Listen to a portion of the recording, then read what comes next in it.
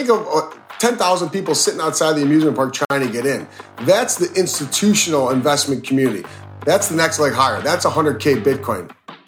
Hello there from Bedford in the United Kingdom, the Bitcoin capital of Wall Street. How the hell are you all? There's been some dip this week, right? I think some of us felt we were going to shoot straight up to 70K, and here we go. A bunch of people have been liquidated. Billions of dollars have been liquidated. Now, you can't get liquidated if you're holding your Bitcoin in cold storage. How was it for you? Did you get liquidated? I hope not. Also, I never normally do this, but I'm gonna, because it was amazing, and it's the Orange Pill podcast that I needed. I needed to be orange pilled again. And if you need to orange pill some of your friends, please do go and check out Breed Love on Lex Fridman's podcast. I've listened once. I'm about to listen again. Go and check it out. It is an absolute 4-hour monster. Anyway, welcome to the What Bitcoin Did podcast, which is brought to you by Gemini, the only place I'm using for buying Bitcoin. I'm your host, Peter McCormack, and today I've got an interview with Steve McClurg and Jeff Kilberg about Bitcoin ETFs. But before we get into that, I do have a message from my amazing show sponsors. And today we kick off with sportsbet.io. What a crazy week in sport, right? The Euro Super League, I can't believe any of those idiots thought they would get away with it, especially Tottenham. Haven't won the league since 1961 and think they deserve to be in the European Super League. The whole thing's collapsed gladly. So I'm going to be betting against Tottenham this weekend, as I always do. I'm betting for Liverpool, and I'm going to be using sportsbet.io. And if you want to check them out, you got to know something amazing about sportsbet.io. They accept Bitcoin. Of course they accept Bitcoin, because they love Bitcoin. They don't just have football, though. They also have tennis, American sports, motorsports. They even have esports. And if you want to check them out, they always have a load of promotions available. Just head over to sportsbet.io/promotions to find out more, which is sportsbet.io. And next up, we have Exodus Wallet, who I have now been using as my desktop wallet for a good couple of months now. I do love what they've created. Congratulations, JP. Also, congratulations on their valuation recently. They've absolutely crushed it. Now, they reached out to me a couple of months ago and they were like, Pete, we want to sponsor your podcast. Do you want to use our wallet? And I was like, well, I will check it out, because right now I've got a problem. I'm paying people in Bitcoin. I'm getting paid in Bitcoin. And my accountant keeps nagging me because I'm not doing a particularly good job of keeping a record. And so I checked out Exodus, and yes, it's a lovely wallet. And I was happy to use it. So if you want to check out Exodus, please do head over to exodus.com or search for Exodus in the Apple or Google app stores. And also, are you making good gains? Are you killing it in this market? I know some of you got liquidated, but I know some of you've killed it this year, right? Your Bitcoin's up, but have you got your security sorted? If not, you should be checking out Casa. I'm coming up to my 1-year anniversary, and not only am I going to renew, I'm going to upgrade. I'm going to go for the full diamond package, because with Casa, you get to protect yourself not only from your own mistakes, which is something I need, in-person attacks, device failures, and so much more. And Casa has a product for every Bitcoiner out there. So with Casa Gold, you get triple the security of a hardware wallet, and that's only going to cost you $10 a month. With Casa Platinum, you get their 3 or 5 multi-sig, and with Casa Diamond, you get the full service offering. This includes a customized personal security review, inheritance planning, and of course, they're best in class in security. If you want to find out more, please do head over to keys.casa, which is keys.casa. Okay, so onto the show, and it's an ultra bullish one today. So for the last few years, there's been all this talk about ETFs, and while some have made some progress, Canada and Brazil have an ETF, and we still don't have one in the US market, which we know will be a massive game changer. The market has changed massively over the last few years. It has matured so much, and it feels like we are a lot closer to having one approved. And to find out what this means for the Bitcoin market, I asked my buddy Steve McClurg, co-founder of Valkyrie, to shed some light on the whole situation. Now, Valkyrie filed a Bitcoin ETF application, and it's currently awaiting approval by the SEC. So he's the perfect person to explain it all to us. Now, Steve is joined by Jeff Kilberg, a regular CNBC contributor and veteran trader. Jeff is a partner at Valkyrie and has his own investment firm, so he has a front row seat to pent-up institutional demand waiting on the sidelines to jump into Bitcoin. I love this conversation. It was a lot of fun, and I know you're going to love it. But just a quick note, my microphone had issues. God damn it, my microphone had issues. So we had to resort to the backup but my legend producer Danny has done the best to clear that up because it isn't from my main mic. It's not the usual clear sound. So I apologize for that, but big up to Danny for sorting that out. I hope you enjoy the show. You know, as ever, if you want to reach out to me, my email address is hello@whatbitcoindid.com, or just jump into my Telegram group. Also, are you heading to Miami? Are you heading to the conference? Are you heading to Bitcoin 2021? I'm going to be there because I'm MC for the event. If you haven't bought tickets, please do head over to b.tc/conference. And if you use the promo code WBD, you can get 10% off your tickets. Okay, hope you enjoy the show. Love you all, and I'll see you all on Friday. Steve, good to see you again. Jeff, nice to meet you. ETFs. Everyone's talking about ETFs. Talking about one in ETF. It's a big question out there in the market. And I know a lot of people like messaging me and they're like, when are we going to get an ETF? And I know we have one in Canada and Brazil, but people care about when are we going to get one in the US? There's a lot of interest in it. Anyway, before we get into that, Steve, you've been on my other show, Defiance. We talked about supply chains during the COVID crisis. It was a great show. It was good to talk to you back then. And we hung out in Mexico last year, but it's good to see you again, man. Just introduce yourself to everyone so they know who you are. Yeah, absolutely. Yeah, good to see you again, Peter. Hope to see you soon in person.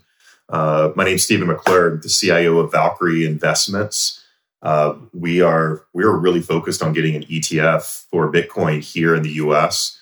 I've spent a lot of my career building and launching and managing ETFs. Some of them very difficult to do. So Bitcoin isn't the hardest thing that I've tried to do in the ETF world, but that's what Valkyrie's doing, along with a lot of other things. Managing assets in the same space. Jeff, nice to meet you. Finally, do you want to introduce yourself? Let everyone know who you are. Yeah, Peter, pleasure to meet you. And I'm coming right now from snowy Chicago. Hard to believe. End of April, here we are snowing. But we are excited.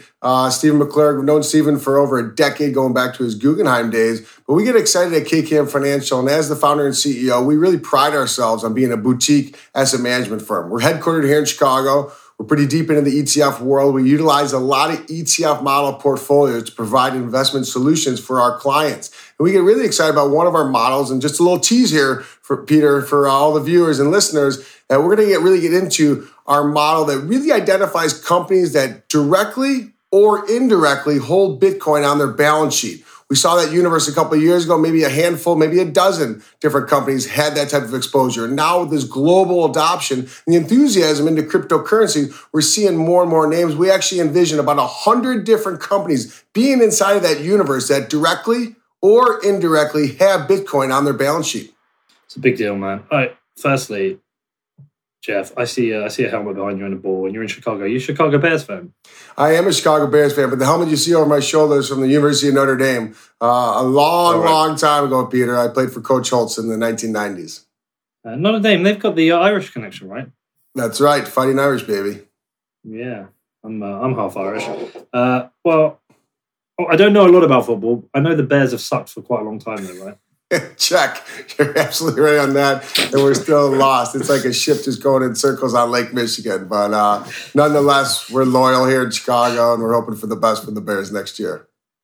Sorry, man. You want to come and talk about ETS, and here am I, a British guy, giving you shit about your team. But listen, look, okay. Steve, you know the kind of show I put together. Just for those who don't know, let's explain what an ETF is and like how they work. Yeah, absolutely. First of all, I do want to point out that if you want a real football team, it's Tottenham, right? So what? Wait, you better watch your mouth, man. Honestly, I'll kick you off the show right now. Me and Jeff can do this on our own. End it. Yeah. So look, really, all an ETF is it's an instrument that makes it really easy for people to buy various assets, whether it's a pool of companies that you want to hold, like the S&P 500, whether it's gold or silver. It's hard to go buy gold and silver physically, right? You have to go down to some pawn shop looking store down on the corner where they're selling you gold at really high prices and buying it for really low prices, and there's quite a spread there. But an ETF gives you ability to buy and sell it much more easier than a lot of other things. You can also hold various other assets, but Bitcoin is one of those assets that gives a lot more people access through an ETF if it were available. Okay. I've got a few questions though. So, if it gives you the ability to, we're really saying it's really the ability to invest in the asset rather than hold the asset. Because if you have a Bitcoin ETF, you don't essentially hold the Bitcoin. But we'll come back to the Bitcoin one itself. So if there's like a gold ETF, whoever runs the ETF, are they obliged to buy and hold gold reserves for the amount that people are buying? Or are these just paper investments and they can take the risk? Yeah, they are actually obliged to hold the gold. So they're buying the gold and then they're actually holding it at a third-party custodian, meaning that if something happens to that manager, then you have direct access to the underlying asset, the gold itself. But they do have an obligation to hold that, and it is double checked. That's why it's important in a fund like an ETF that there's a manager and then there's a third-party custodian, and the third-party custodian is that double check to make sure that everything that they say that they're holding is actually there. As a matter of fact, everybody's heard the news this last week of Bernie Madoff, passing away in prison, right? 10 years ago, everybody knew who Bernie Madoff was. And the really interesting thing about what he was doing was they were falsifying records and passing them out to people saying that, hey, here's how much money you have. Here's how much you have in assets with us. And that's how they were able to get the scheme going, so to speak, right? So all you had to do, if you were a client of Bernie Madoff's, was call the third-party custodian bank and verify that the assets match. And you would find out very quickly that they did.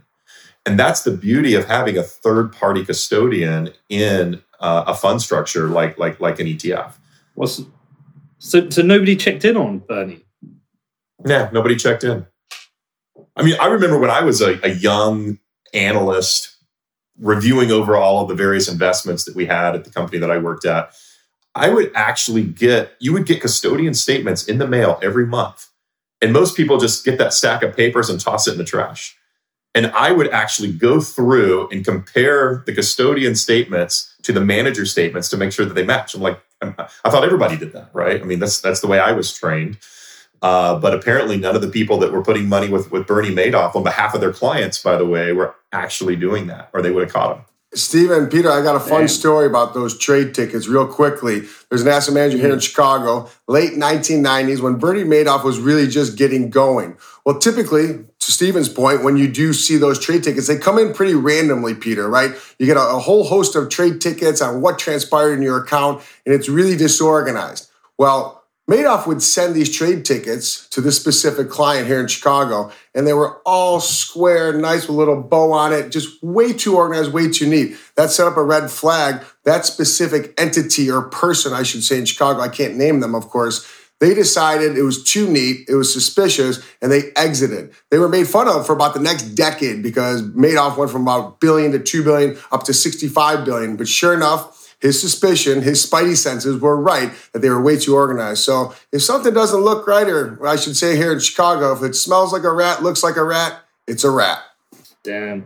Well, so you're saying with an ETF, someone can actually check that they are holding. Well, that's the beauty of an ETF. So this is really fascinating. You rewind 20 years ago when BlackRock kind of launched iShares, the ETF company. So think of an ETF, because this really is the intersection of traditional finance, and we have new Bitcoin, cryptocurrency finance kind of intersecting here. But an ETF, I like to think of as a basket. So let's use the S&P 500. Everyone's familiar with the S&P 500. That's a index that's created of 500 companies. So instead of individually buying those 500 names and properly weighting them, because that's a market cap weighted index, which basically means the biggest companies have more of a weighting. So that market cap weighted index, you would have to spend a lot of time to really allocate. If you were to buy an ETF, SPY, that's a basket, right? That's the vehicle. It's one basket, and all 500 names are in there. So with one click, you can buy SPY, which gives you the exact same mirror or correlation as a congruent line to the S&P 500. So what the ETF vehicle has really done,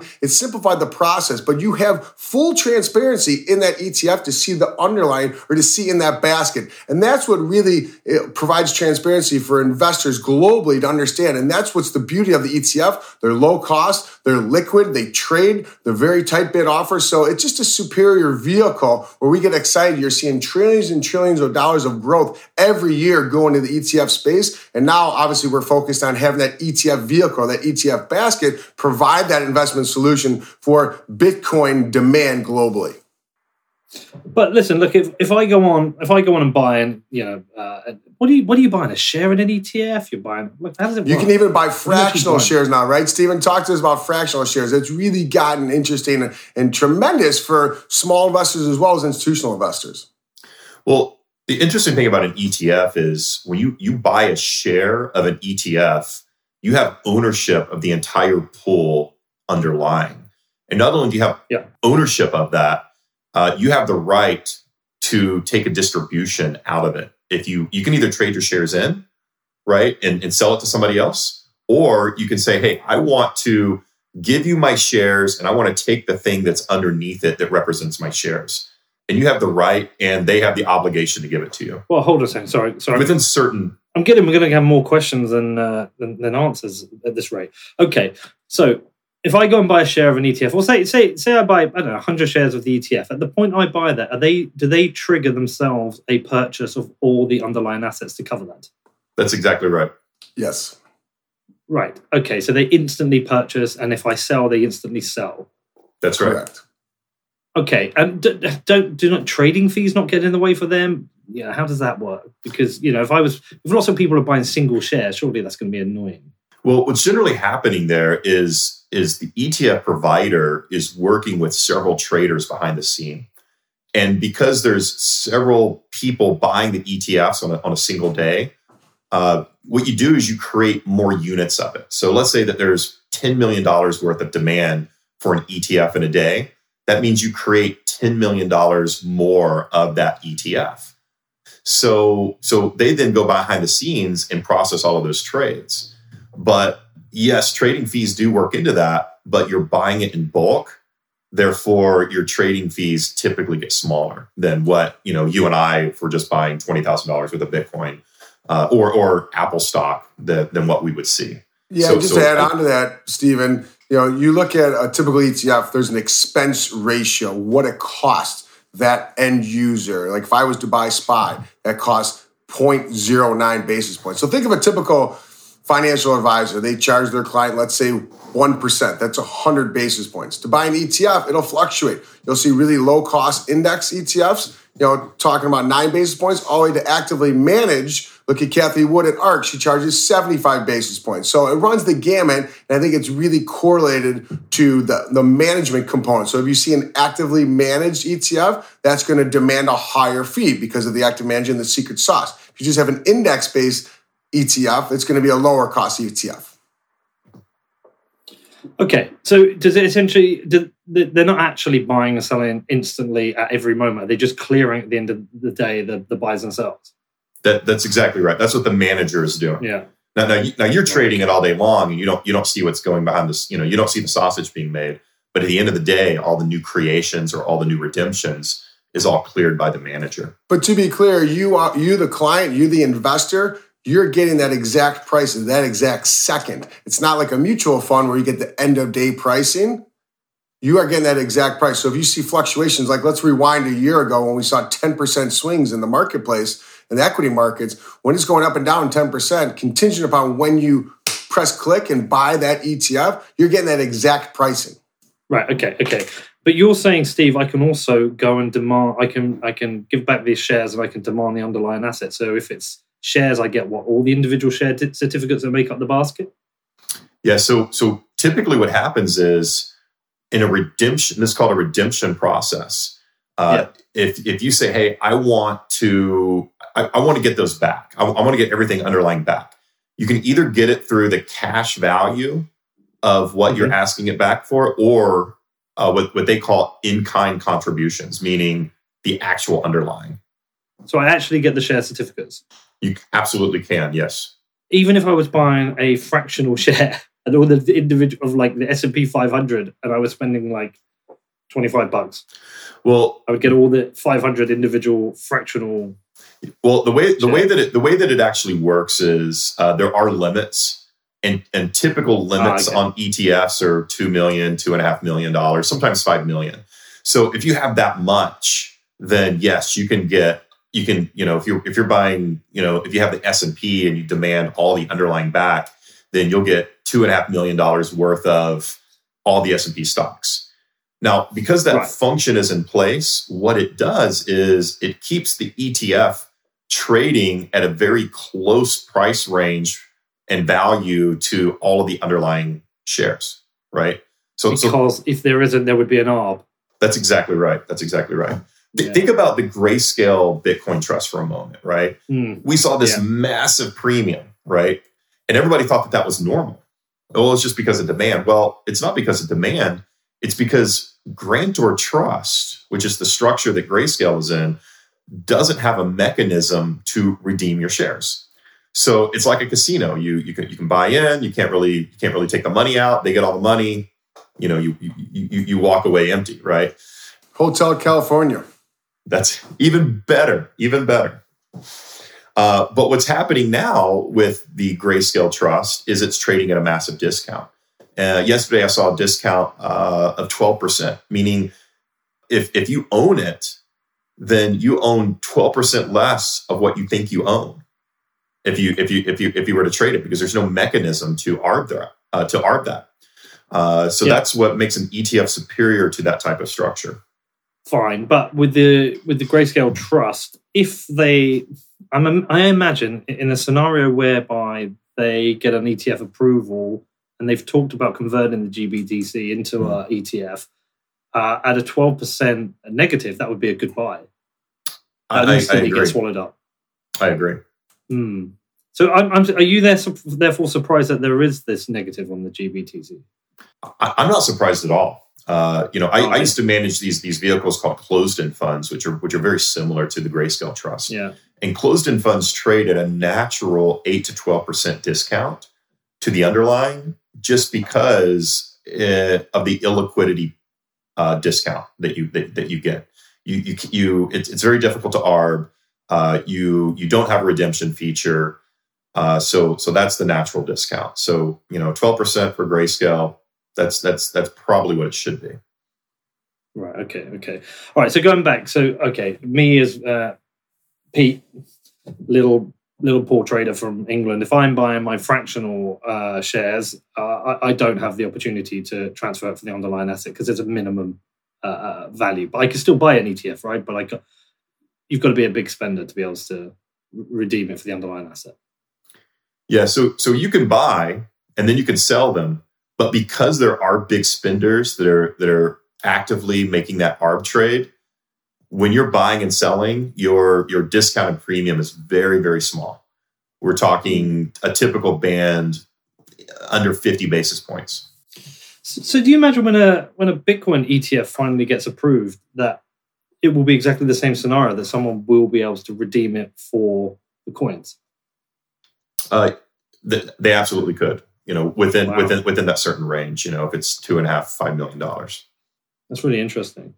Okay, so let's talk about the Bitcoin ETFs, because there have been, what are we at, like 20 applications now? Yeah, exactly. Ridiculous. What is there, like 8, Jeff? I've lost track of toes and fingers on counting them, but yeah, I think we are right around 9. Yeah. Plus you've got 4 in Canada. So what do you think the holdup is? Why do you think the SEC is not approving these? What I really think happened was when the first round of applications went out, 3, 4, 5 years ago, there was a lot of questions about Bitcoin at that time. And then there was a big run up in the market and the big crash in the market, crypto winter. So yeah, I think freaked out the regulators. Yeah. So there was a lot of hesitancy there. And I think there was a lot of questions and comments on those Bitcoin applications that really dug the industry into a hole that's very difficult to get out of. So we're now in the process of trying to answer a lot of those questions and comments and to prove that this is, a legitimate digital currency. And that's something that we've been working on. It's something I've been working on for 3 years, but with Valkyrie, it's something we've been working on for almost a year now. So with all these different applications, as you say, Jeff, there's 9. how much can they actually vary from one to the other in terms of what they are, what the structure is, the technicals to it? Well, I think there's certainly nuances in the application, but you're right. Fundamentally, they're going to give you exposure, direct exposure to the fluctuations in the price of Bitcoin. But I think with the staff, the SEC has really looked at it. Let's rewind when we saw a lot of those initial rejections in 2017.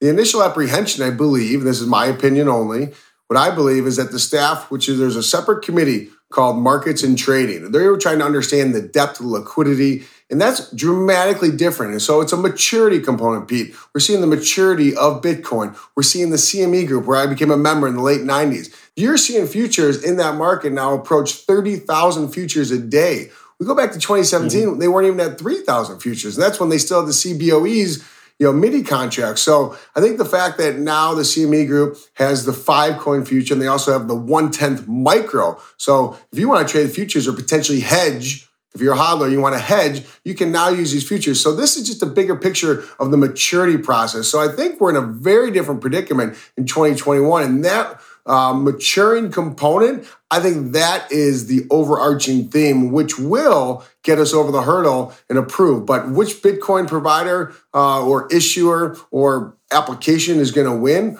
Well, that's the $1 trillion question. But I do think cost, I do think expense is going to be a big difference. And it's also the trading mechanism. We'll all be approaching the ETF the same. Does that application potentially have the resume to be trading that ETF? So there's a lot going into the formula here on who's going to be the winner. But I think it's an open market, and we get excited that we thought this conversation, Steve and I have been talking for years, we thought this was a 2022, potentially 2023 conversation.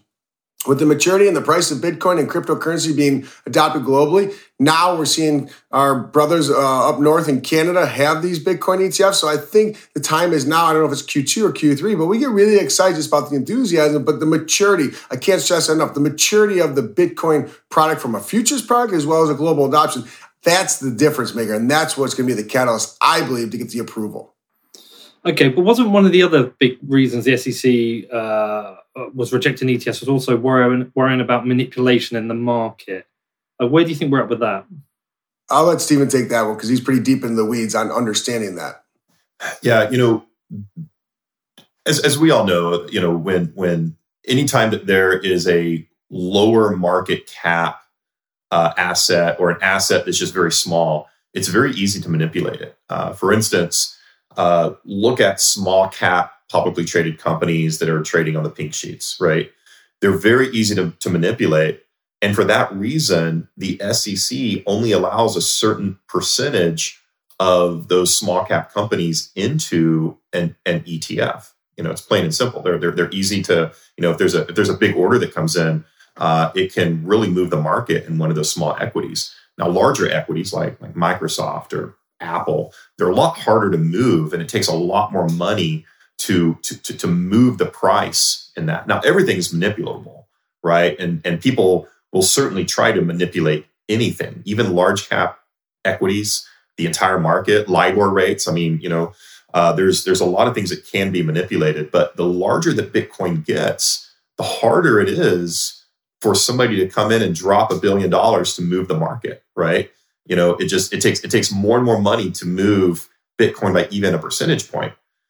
It's still possible, but it's now at that size where it is very difficult to move it. And that's why we haven't seen, this weekend we saw some big price swings in Bitcoin, of course, and other crypto assets. But that's probably one of the biggest price swings we've seen in a really long time. And on a comparative basis, it wasn't even that big, right? I mean, yeah, we went from like 60 to I love the price 55. Swings. Oh, I love the swings, man. I mean, Dude, I'm a psychopath.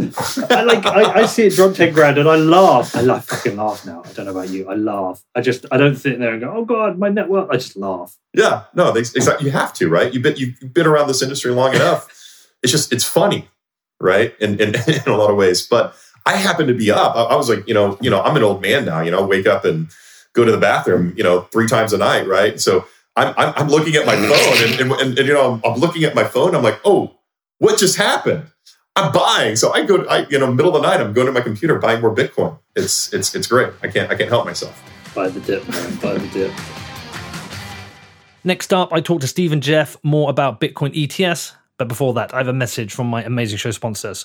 Okay, let's kick off with Ledger. And if you haven't checked it out, I just did a show with Matt and Pascal from Ledger answering all your questions. It's the last show. Please do go and check it out. Now, I have been a customer of Ledger since 2017, way back January 2017, I think it was, when I first got back into Bitcoin. And people were saying, you need a hardware wallet, dude. So I went and got a Nano S, and I'm still using that same device today. Now, I am a fan of Ledger for a couple of reasons. Not only because of the device is super easy to use and it survived the test of time, but I also really love Ledger Live. It's a very easy way for someone like me to be able to safely manage and move around my Bitcoin. Also, if you have an Android phone, you can connect that to manage your Bitcoin on the go. If you want to find out more, please do head over to ledger.com, which is ledger.com. Next up is Gemini, my new exchange sponsor, who I'm using exclusively for buying and selling Bitcoin. But as I told you, I'm not selling this shit. We're in a bull market. Hopefully I'll never sell this stuff. Now, I've signed up, I'm registered, I'm using the app mainly, I've been buying the dips, but I've also set myself up a DCA, a twice a month purchase of Bitcoin. I wish I'd done that 10 years ago, but I didn't. There probably wasn't any DCAs on the market then. Now, the Gemini product, I got to say, it's so easy to use. I'm yet to see UX this good in Bitcoin. It's so easy to set up, to register, and start buying Bitcoin.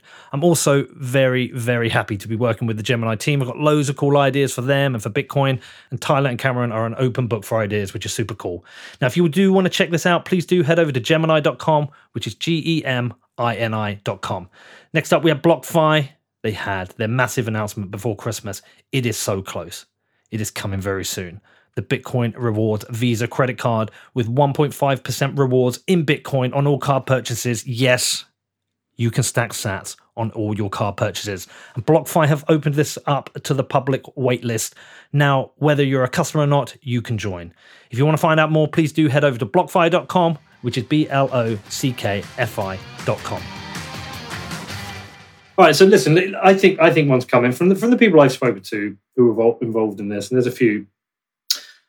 Most still feel like it's not this year. Most feel like it is like something for 2022. I know, Jeff, you mentioned maybe 2023, but most of the indications I get, like, it's probably not this year, probably 2022. But either way, there's 9 in the market. There's a massive advantage to being the first. How the hell does the SEC even pick one in a fair way? You know, is it a case that they really, if they approve one, they have to approve them all at the same time and the floodgates open, or do you think they will just allow one? I think the first criteria is they're looking to see how handsome their chief investment officer is, and the beard that Stephen has certainly is an uptick. But Stephen, what do you think? What's the leading criteria that the staff is looking at? You know, and I've been through this several times. I mean, I remember filing an ETF back in my Guggenheim days, and PIMCO had a similar one, and BlackRock had a similar one, and it was like, okay, who's the SEC going to choose, right? And different things happen at different times. Sometimes they'll kind of release the Kraken all at once. Sometimes it's based on who filed first, okay. And then sometimes it's based on structure. You know, who had the best structure, who had the best arguments. You know, so all of these things are a factor. I personally believe where the highest odds are is, so look, you know, in this current round of applications, you had VanEck, then you had us, yeah, Winklevoss, and then you had Wisdom Tree, and I truly believe that the SEC will probably, and I'm not trying to predict or trying to put, you know, anything out there, but I think that us, VanEck, and Wisdom Tree are probably the first batch. Just based on timing.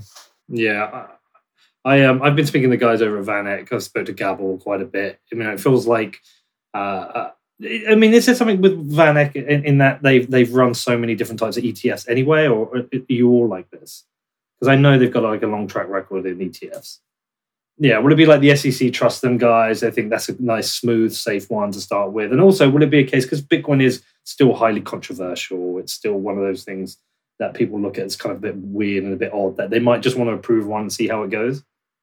I don't think they'll approve one to see how it goes. I think they, well, if they do, I think they might approve, you know, the first one, and then a week later approved the second one that was on file, then a week later approved the third one was on file. That's also a high probability scenario.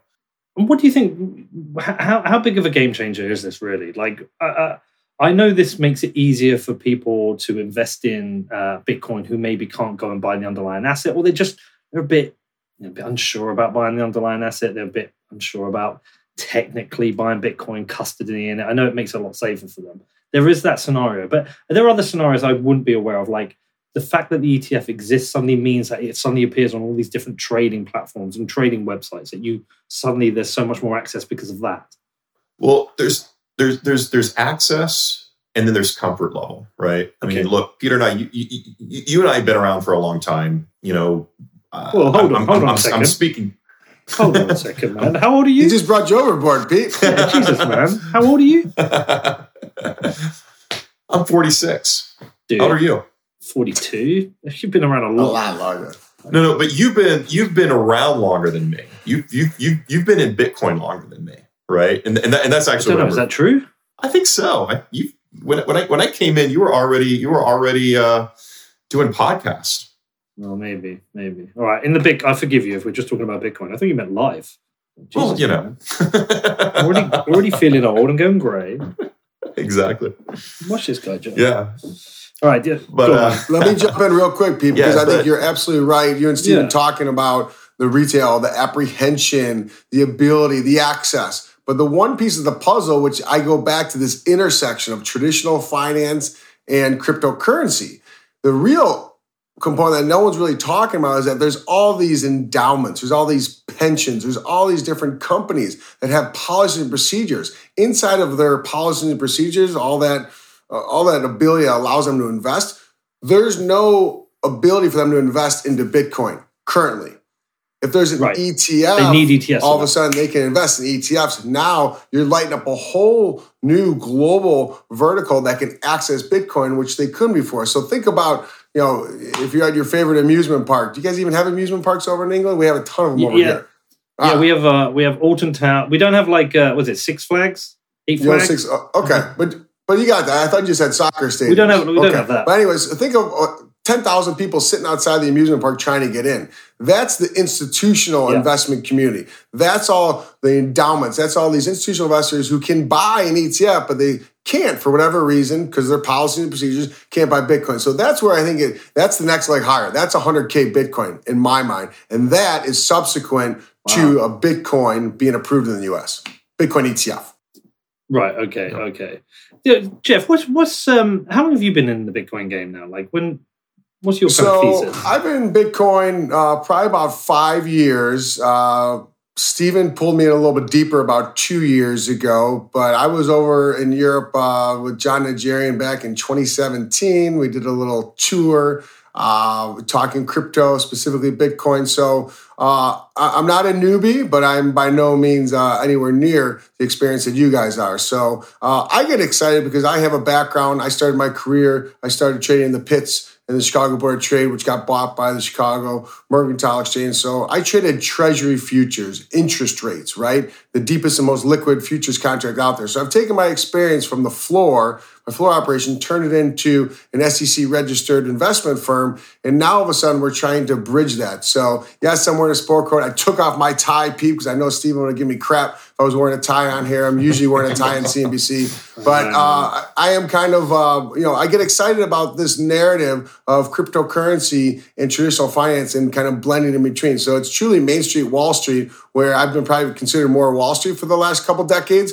But here I am trying to understand, and I've been an early adopter in this traditional finance, that you do need exposure to some extent to cryptocurrencies. And once people get educated on blockchain. Crypto or Bitcoin? Both. No, dude. It's Bitcoin only. Bitcoin only. It's Doge Day. You're not talking. What about Dogecoin? I mean, it's Doge Day itself. Fucking Dogecoin. Are we gonna get a Dogecoin ETF? Not over my dead body. Wouldn't that be funny if we got a Doge ETF first? Right. So, look, sorry, Jeff, I've got to ask you something. You worked in the pits, like in those films where you see everyone yelling at each other and like sweating, swearing, elbowing. Yeah, I was in there for over a decade. Is it just like that? Yes, but probably a little bit more a little nastier. So a very competitive environment. I use my football frame to really establish a position in there, and it's competitive. It's high energy, and it was a great spot to learn risk management. And when I was able to take what I learned over a decade of having a floor operation in the pits, translate that into more of a family office off the floor trading. But it's great now because we were one of the earlier adopters. Once everything started to go electronic, and this is probably confusing to some folks, but you couldn't trade 10-year notes. You couldn't trade 30-year bonds. You couldn't trade a lot of stuff electronically. There was only the pits. So everyone in the world, doesn't matter what language you spoke numbers, right? And those numbers would come into the pit. And I was one of the market makers that provide that liquidity. So taking that and transitioning into the electric world, the electronic trading world, it doesn't matter if you're trading crude oil, it doesn't matter if you're trading Bitcoin futures, it doesn't matter what you're trading. That was the bridge. And I think that's where people are really growing upon. So you're seeing a lot of people who used to trade S&P 500 futures, used to trade equity, stocks. Now they're walking away from trading those products because the volatility that you talked about earlier, people get so excited and they flock. It's like a moth to a light, specifically in Chicago. Traders love volatility. So that's where Bitcoin, I'm not going to say cryptocurrency. Again, I know you're going to mute my microphone, but that's where Bitcoin gets so exciting. Jesus. You too. Jeff, no, sorry, I've got to ask a bit more about the pit because all the way back to Trading Places, first time I saw it, and every time I've seen it since, I mean, they still had it in The Big Short, right? You still had the pit in The Big Short, right? Like, I don't understand. Like, do they still have the pit today? They do. They do at the Chicago Mercantile Exchange called the CME Group in Chicago. The pit is still there. COVID has kind of changed that dynamic. Well, what the hell's going on? I see it.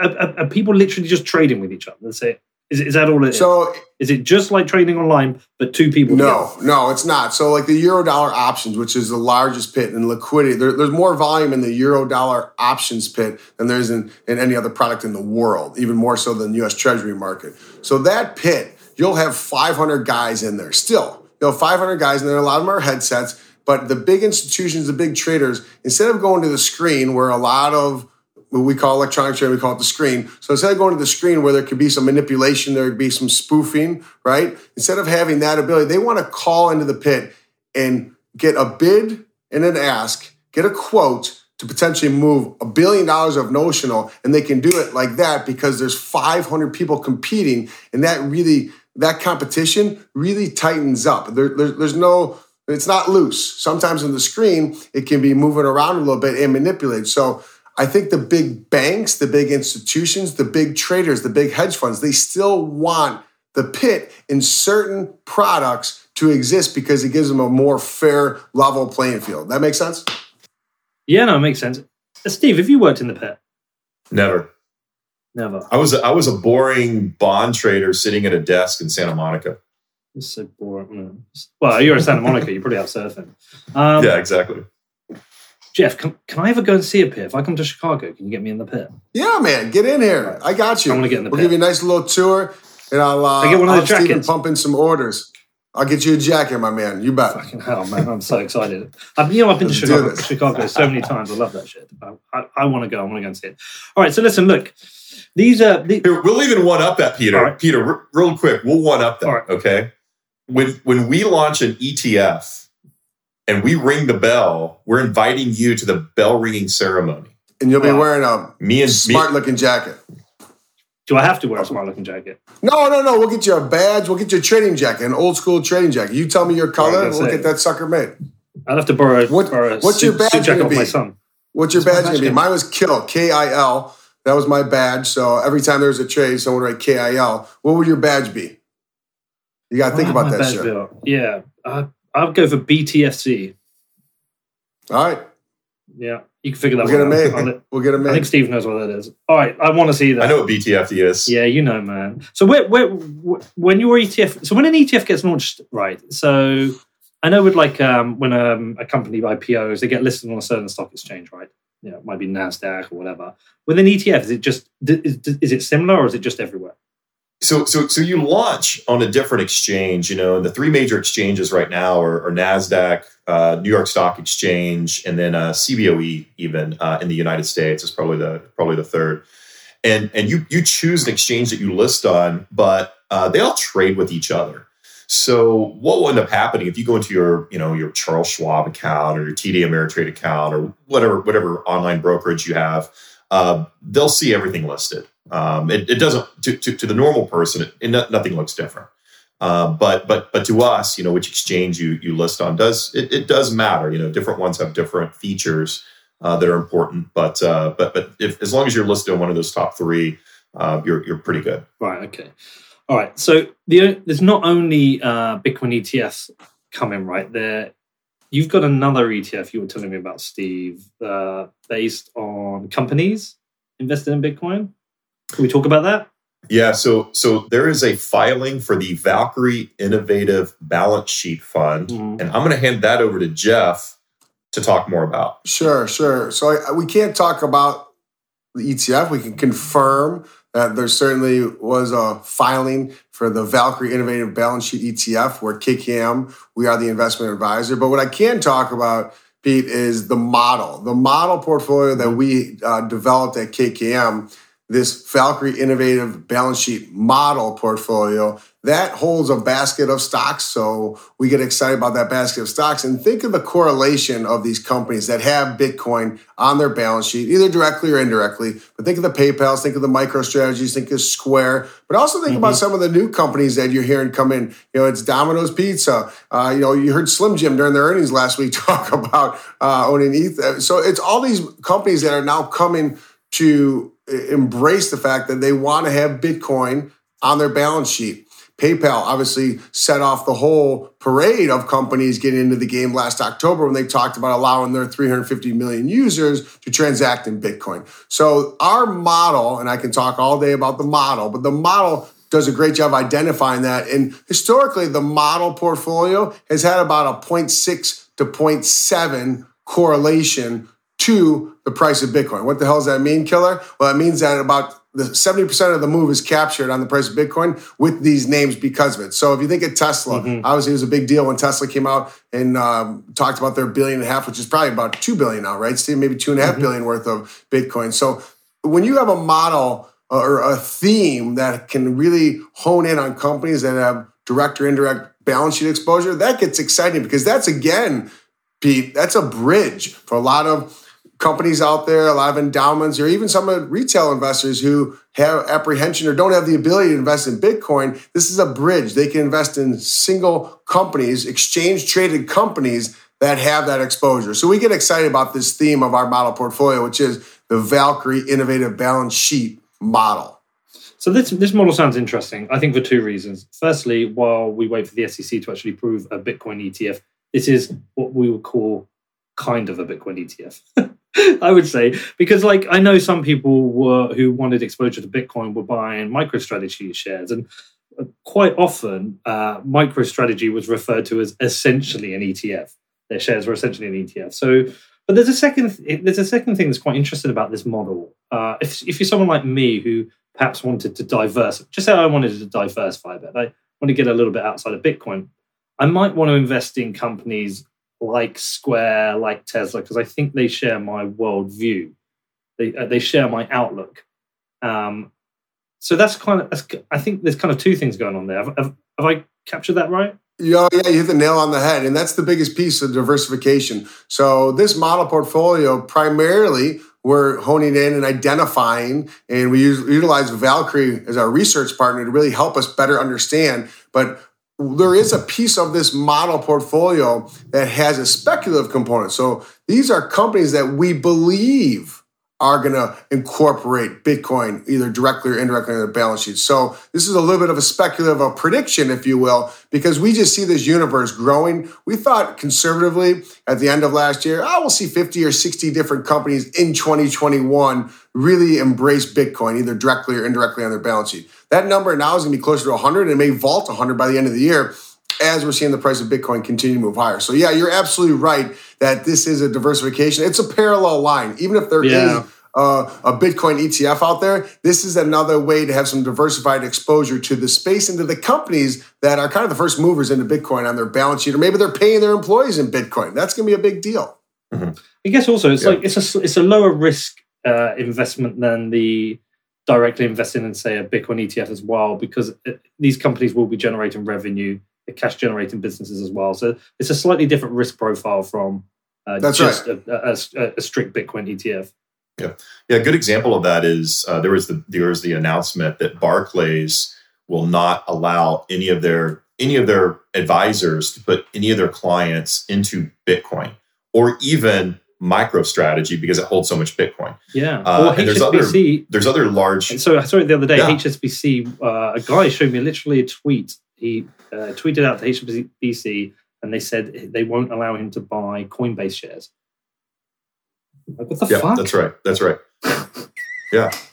So I mean, there's such a massive restriction from so many of these banks that won't allow their advisors to buy Bitcoin. What we see this as, though, is potentially a softball where some of these people that are a little bit more on the fence might want their clients in that as opposed to something that's pure Bitcoin. Yeah, it's fascinating. How do you choose the companies, and how do you choose to weight the balance of the basket? No, Pete, you just want the secret sauce of our model, my man. Yeah, of course I do, because I was going to launch my own, dude. I'll give you this. I can't give you too much, right? This is the secret sauce, but... Yeah, because you'll tell Gabor. Yeah, I tell Gabor. Aren't they? Did I see they announced one or something similar? Yeah, so they have an ETF that is focused on companies that are in the crypto space, right? Or blockchain space. We only want Bitcoin. Yeah, we only want Bitcoin on the balance sheets. Yeah. Because you're proper Chads. That's right. That's Bloody right. lovely. Yeah, well, fuck theirs then. I'm all about yours. Okay, so you're not going to give me the secret sauce. Any idea? I'll give you a hint. So all right. we will, half the portfolio could potentially, of this model portfolio, half of the portfolio could be owned in 5 names with a maximum weighting of 10% of those names. So 5 names potentially could be at 10%. There's half. So that's all I can give you a secret sauce. You got to come to Chicago for the rest. Yeah, Tesla, MicroStrategy, Square, PayPal. I'm just guessing myself. I'm not even looking at you. PayPal. Well, we do run this in separate managed accounts. So if you want to open up a separate managed account, my man. Coinbase. I reckon that's the 5. We'll see. You can let me know if I get that right. You bet. Can neither confirm nor deny that those are the 5. if that's all 5, and that if I wink once, you're yes. If I wink twice, it's a no. How about that? Yeah, we'll take it. I'll take it. All right. So when do you think this one's going to launch? Great question. We're waiting to hear back from the SEC, so that's probably all I can really say on that. So we get excited about the model, but we'll just go on that. All right, fair enough. Well, we'll keep an eye out for that. So back to the traditional big Bitcoin ETF, which everyone cares about, everyone wants. I'm aware of 2. I'm aware of the Canadian ETF, and there's the Brazilian ETF. Are there any more, or is that it? Is that the 2 that are in the market? Yeah, those. To my knowledge, those are the only ones that are out there that are a pure Bitcoin ETF. There's a few that are variations of it in Europe, ETNs, but nothing. Yeah, ETNs, but nothing like what we have in Brazil and Canada at the moment. Okay, in terms of like trading of the Canadian and the Brazilian ETFs, have they given you any indication of the pent up demand that there is for these? It has. So back in my traditional finance days, we operated a business, a large ETF business in the United States, and a small business in Canada. And anytime that you would launch an ETF that was a very similar, brand new type of ETF in the US and Canada, the US is 50 to 100 times the size of what you would get in Canada. It truly is a much larger market, a much deeper market. So if you're getting $1 billion in the door right away in an ETF in Canada when it launches, imagine what it would be in the United States. I think it's a $50 billion market, quite easily. $50 billion. Well, just think about it, Pete. They have to get off their horses in Canada, go down to their computers and click. So we don't get off horses here in the United States. So it's a lot quicker and a lot more money. Don't you guys own Canada, by the way? Right? Don't you guys over in the UK? You own them. No, we don't own them. We still just rule over them with our queen. Okay. Well, listen, I didn't think you were still on horses in Chicago. No, we are not. It's not Texas. It's not Texas, baby. No, we're in Teslas. We're in Tesla. You're in Teslas. I do. You know, I do like Chicago. I need to get back there, man. Let's do it. All right, man. This all sounds amazing. It sounds like this really is the floodgates. This could be the next big leg up. And I'll tell you what's quite interesting about it. Firstly, I don't want it to happen this year because I've got a bet with American Hodl that Bitcoin's not going to hit 300,000. We've got a half. I don't know if you know that, Steve. We've got a half Bitcoin bet.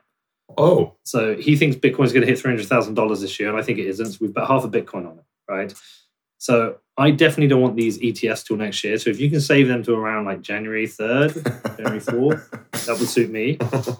But actually, one of the interesting aspects of this is like everybody's looking at Bitcoin like it's very cyclical. If you look at the last few halvings, the cycle's always been the same: about a year to a year and a half of bull market, and about 2 to 2.5 years of bear market. And we seem to be going through the same. A lot of people thinking, well, it might come to December and then we'll dump and we'll go to another bear market. But I also did an interview with Dan Held where he talks about, no, we're in the super cycle, potentially. If ETFs start dropping next year, that will change the bear market scenario, right? That will upend that probably or could upend the traditional cycle of Bitcoin. Yeah, I think it could. I think what we're experiencing right now is a massive deleveraging. Yeah. I think Bitcoin kind of hit that stride where a year ago it was at 4,000. Deleveraging in Bitcoin or deleveraging in the market, traditional markets? Deleveraging in Bitcoin. So what happened was Bitcoin shot up to 25,000, and on that momentum trade, a lot of people levered up the Bitcoin that they already had to get even more Bitcoin to buy into it, or they went down to their local bank in England and got a loan to buy a car, but put it in Bitcoin instead. So there's a lot of different. I would not advise anyone does that. By the way, that sounds like a moron's idea. It sounds terrible. Who would do that? And but there was a lot of leverage put into Bitcoin in various different ways that really pushed it up to that $60,000 range. And what we saw over the last week has been this deleveraging, right? You're not. If Bitcoin's not going straight up anymore, and it's been hovering around that $60,000 range, people are starting to delever. We saw a massive delevering on Saturday. There was some false news that came out. It caused the price to go down just enough to trigger a lot of stop losses for people that were levered up, which caused it to go down even further. Yeah. And then it popped back up, but now you're still getting, and a lot of that deleveraging, by the way, was in Asia, right? Asia over the weekend, and then delevering here in the United States yesterday. But you saw some of the enthusiasm, Stephen, some of the enthusiasm of the Coinbase direct listing. You definitely saw a price anticipation, a price move higher in the price of Bitcoin. So I think once that kind of enthusiasm waned a bit, I think that also was a catalyst. Right. Okay. So it sounds to me like a deleveraging is kind of a healthy event. Yes. And if the market heavily deleverages, but we maintain something above 45, 50,000, that's a pretty good position to be in. That's exactly right. Because what's going to happen is once that deleveraging happens and Bitcoin retains its price and it starts moving a little bit again, then naturally, and everyone's going to leverage up again. See that leverage go right back down. That's exactly right. People are going to go down to their local bank. They're going to get a car loan. And they're going to put it in Bitcoin. Well, in fairness, I did actually end up buying a car. So I know. I actually ended up buying 3 cars, which is funny. But anyway. Oh, that's fantastic. I've triggered enough. What cars did you buy? Well, we're not renting a car when we come over to see you, Pete. It sounds like it's good. Well, you know what I bought myself? I bought my dad a Jag, and nice. I bought my son his first car. Not the Audi R8 that I put online to trigger people as a joke, and they all lost their shit. I got my son his first car. But I'm still leveraged up because I didn't actually sell the Bitcoin to get them. I just bought them based on the it's funny. That you can't tease us with 2 cars. What did you get yourself? That's what we want to hear. What was the 3rd car? I got myself an Aston Martin. And a baby. Nice. You do look like James Bond. Nice. A little bit. Well, I do, don't I? I considered applying for the role. I just think I'm a bit too old for it now. You're not as old, Steve. You're okay. The funny thing was, I was leveraged in a way whereby I can't get triggered, right? Because I just took a bank loan. I've got cash flow to cover it. So what I did, Jeff, you don't know about this. So basically, when Bitcoin crashed to 17,500 on the run up, I was laying in bed and I just went onto my bank, Lloyd's Bank, and I was like, what's the most you'll lend me right now? And it was like £35,000. I just took the lot and I got like 2.55 Bitcoin. I was like, I'll take that. But obviously I'm not leveraged on an exchange. I don't have a stop loss. My leverage is different. So I can carry this. But it was like an interesting experiment in understanding how to play with credit. Because I've only ever played with credit in the past for buying things like houses and cars and shit like that. This was the first time I ever used credit to actually take advantage of a market situation, which was a real like a bit of education for me. Somebody who's not a trader and somebody who's not played in the markets before, I was trying to understand a little bit kind of like what Michael Saylor was doing. And now I understand if you understand certain market structures, you can play credit totally into your favor. Absolutely. So I get mocked. Some people on Twitter are like, oh, you're an idiot. You're so broke. You had to borrow money to like buy Bitcoin. It's not that. It was actually, I just used a situation to my advantage. But it was all new to me. That's good. That's awesome. No, that's absolutely brilliant. By the way, when you were doing that, I sold my Tesla and bought Bitcoin with that. You legend. That's how much conviction I had. You fucking legend. All right. Well, when this bull market ends, what are you going to get? What are you going to replace? Because you're going to have to replace that Tesla. I don't know, man. I've got this 71 International Scout that I've been working on and restoring. So that's my car at the moment. But it can break down at any time, right? So I haven't decided what I'm going to replace it with. I don't know if it's going to be another Tesla. I always said that if Elon Musk ever sells Teslas for Bitcoin, I would buy it. But I don't want to part with my Bitcoin. I know. So it's a bit of a rough situation. So it might be a Tesla, it might be something else. I haven't decided yet. I tweeted. I mean, of course, he's not going to reply and give a shit what I say, but in the 2017 bull run, I tweeted Elon Musk saying, I will buy a Tesla off you if I can buy it with Bitcoin using the plain Wi-Fi at 35,000 feet. That's the transaction I want to do. I want to do it in the air at 35,000 feet, crossing the Atlantic. But he never replied, so I didn't do it. And now you have an Aston Martin. Unlike Elon. Aston Martin win now. Yeah. I have no access to Elon Musk either. It's great, but I'm a big fan. Yeah, big fan. Hopefully he'll come on the podcast one day. Hopefully. All right, cool. Well, look, this has been super useful. Is there anything I've not asked you? Anything else? Any other messages you want to tell? Anything about these ETF things that you think people need to understand? Well, if I could leave last parting words, and I think this is really important, right? Because a lot of people that have been around for a while, and I mean in the Bitcoin community, don't necessarily like an ETF because not your keys, not your Bitcoin. But my parting words is this: is there's a whole spectrum of comfort that people have in technology, right? And there are people that are way smarter than me that know how to set up their own wallets, buy their own Bitcoin, hold them in the wallets, hold them forever. And they own the keys, they own the wallet. That's great. I've tried that. I've realized that I suck at that. If I'm just holding just Bitcoin and I want to hold it somewhere I trust, it's going to be somewhere like Casa, right? Mm-hmm. I mean, Jameson's a trusted person. Yep. They help you manage your keys. It's a great place. So that's kind of like the next level of comfort for people that aren't very technical. And then for people that don't even understand that, this is a great instrument to hold your Bitcoin in, right? It's only 1% of the people are actually going to hold it in self-custodied wallets. Maybe 10% will hold it with somebody else, like a Casa, and then the other 80% or more, they're not going to do anything until there's an ETF, right? It's really the best instrument for a lot of people that aren't comfortable with technology.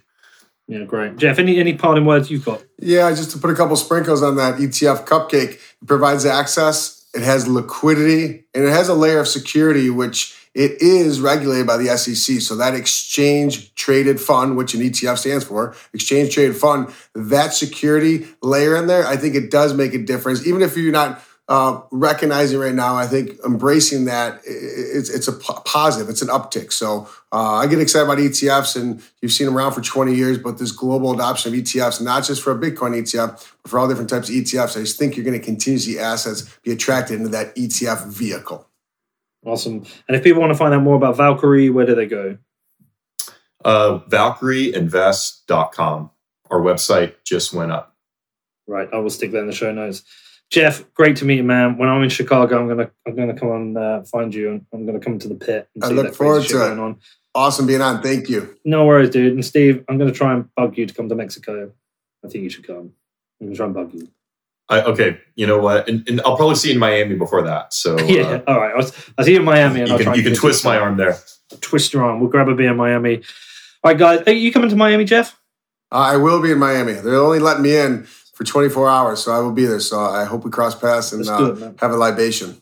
Let's do it. Let's try and get a beer in. All right, guys. Well, listen. Thanks for coming on. Thanks for answering all my questions. Good luck with this. Love what you're doing, right? And peace out. Thanks so much.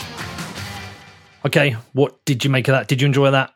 I think Steve and Jeff killed this one. They cleared up loads of stuff for me. And one thing I found really interesting is that Bitcoin ETFs will hold underlying Bitcoin. And if you're whale enough, you could actually redeem them. I never knew about that. It's pretty interesting stuff. It's probably inevitable that we will get an ETF in the next year or two. I'm just hoping it's next year for my bet with American HODL.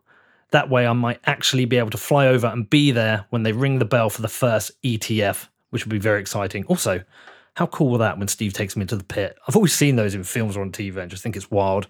To actually go and see one would be crazy.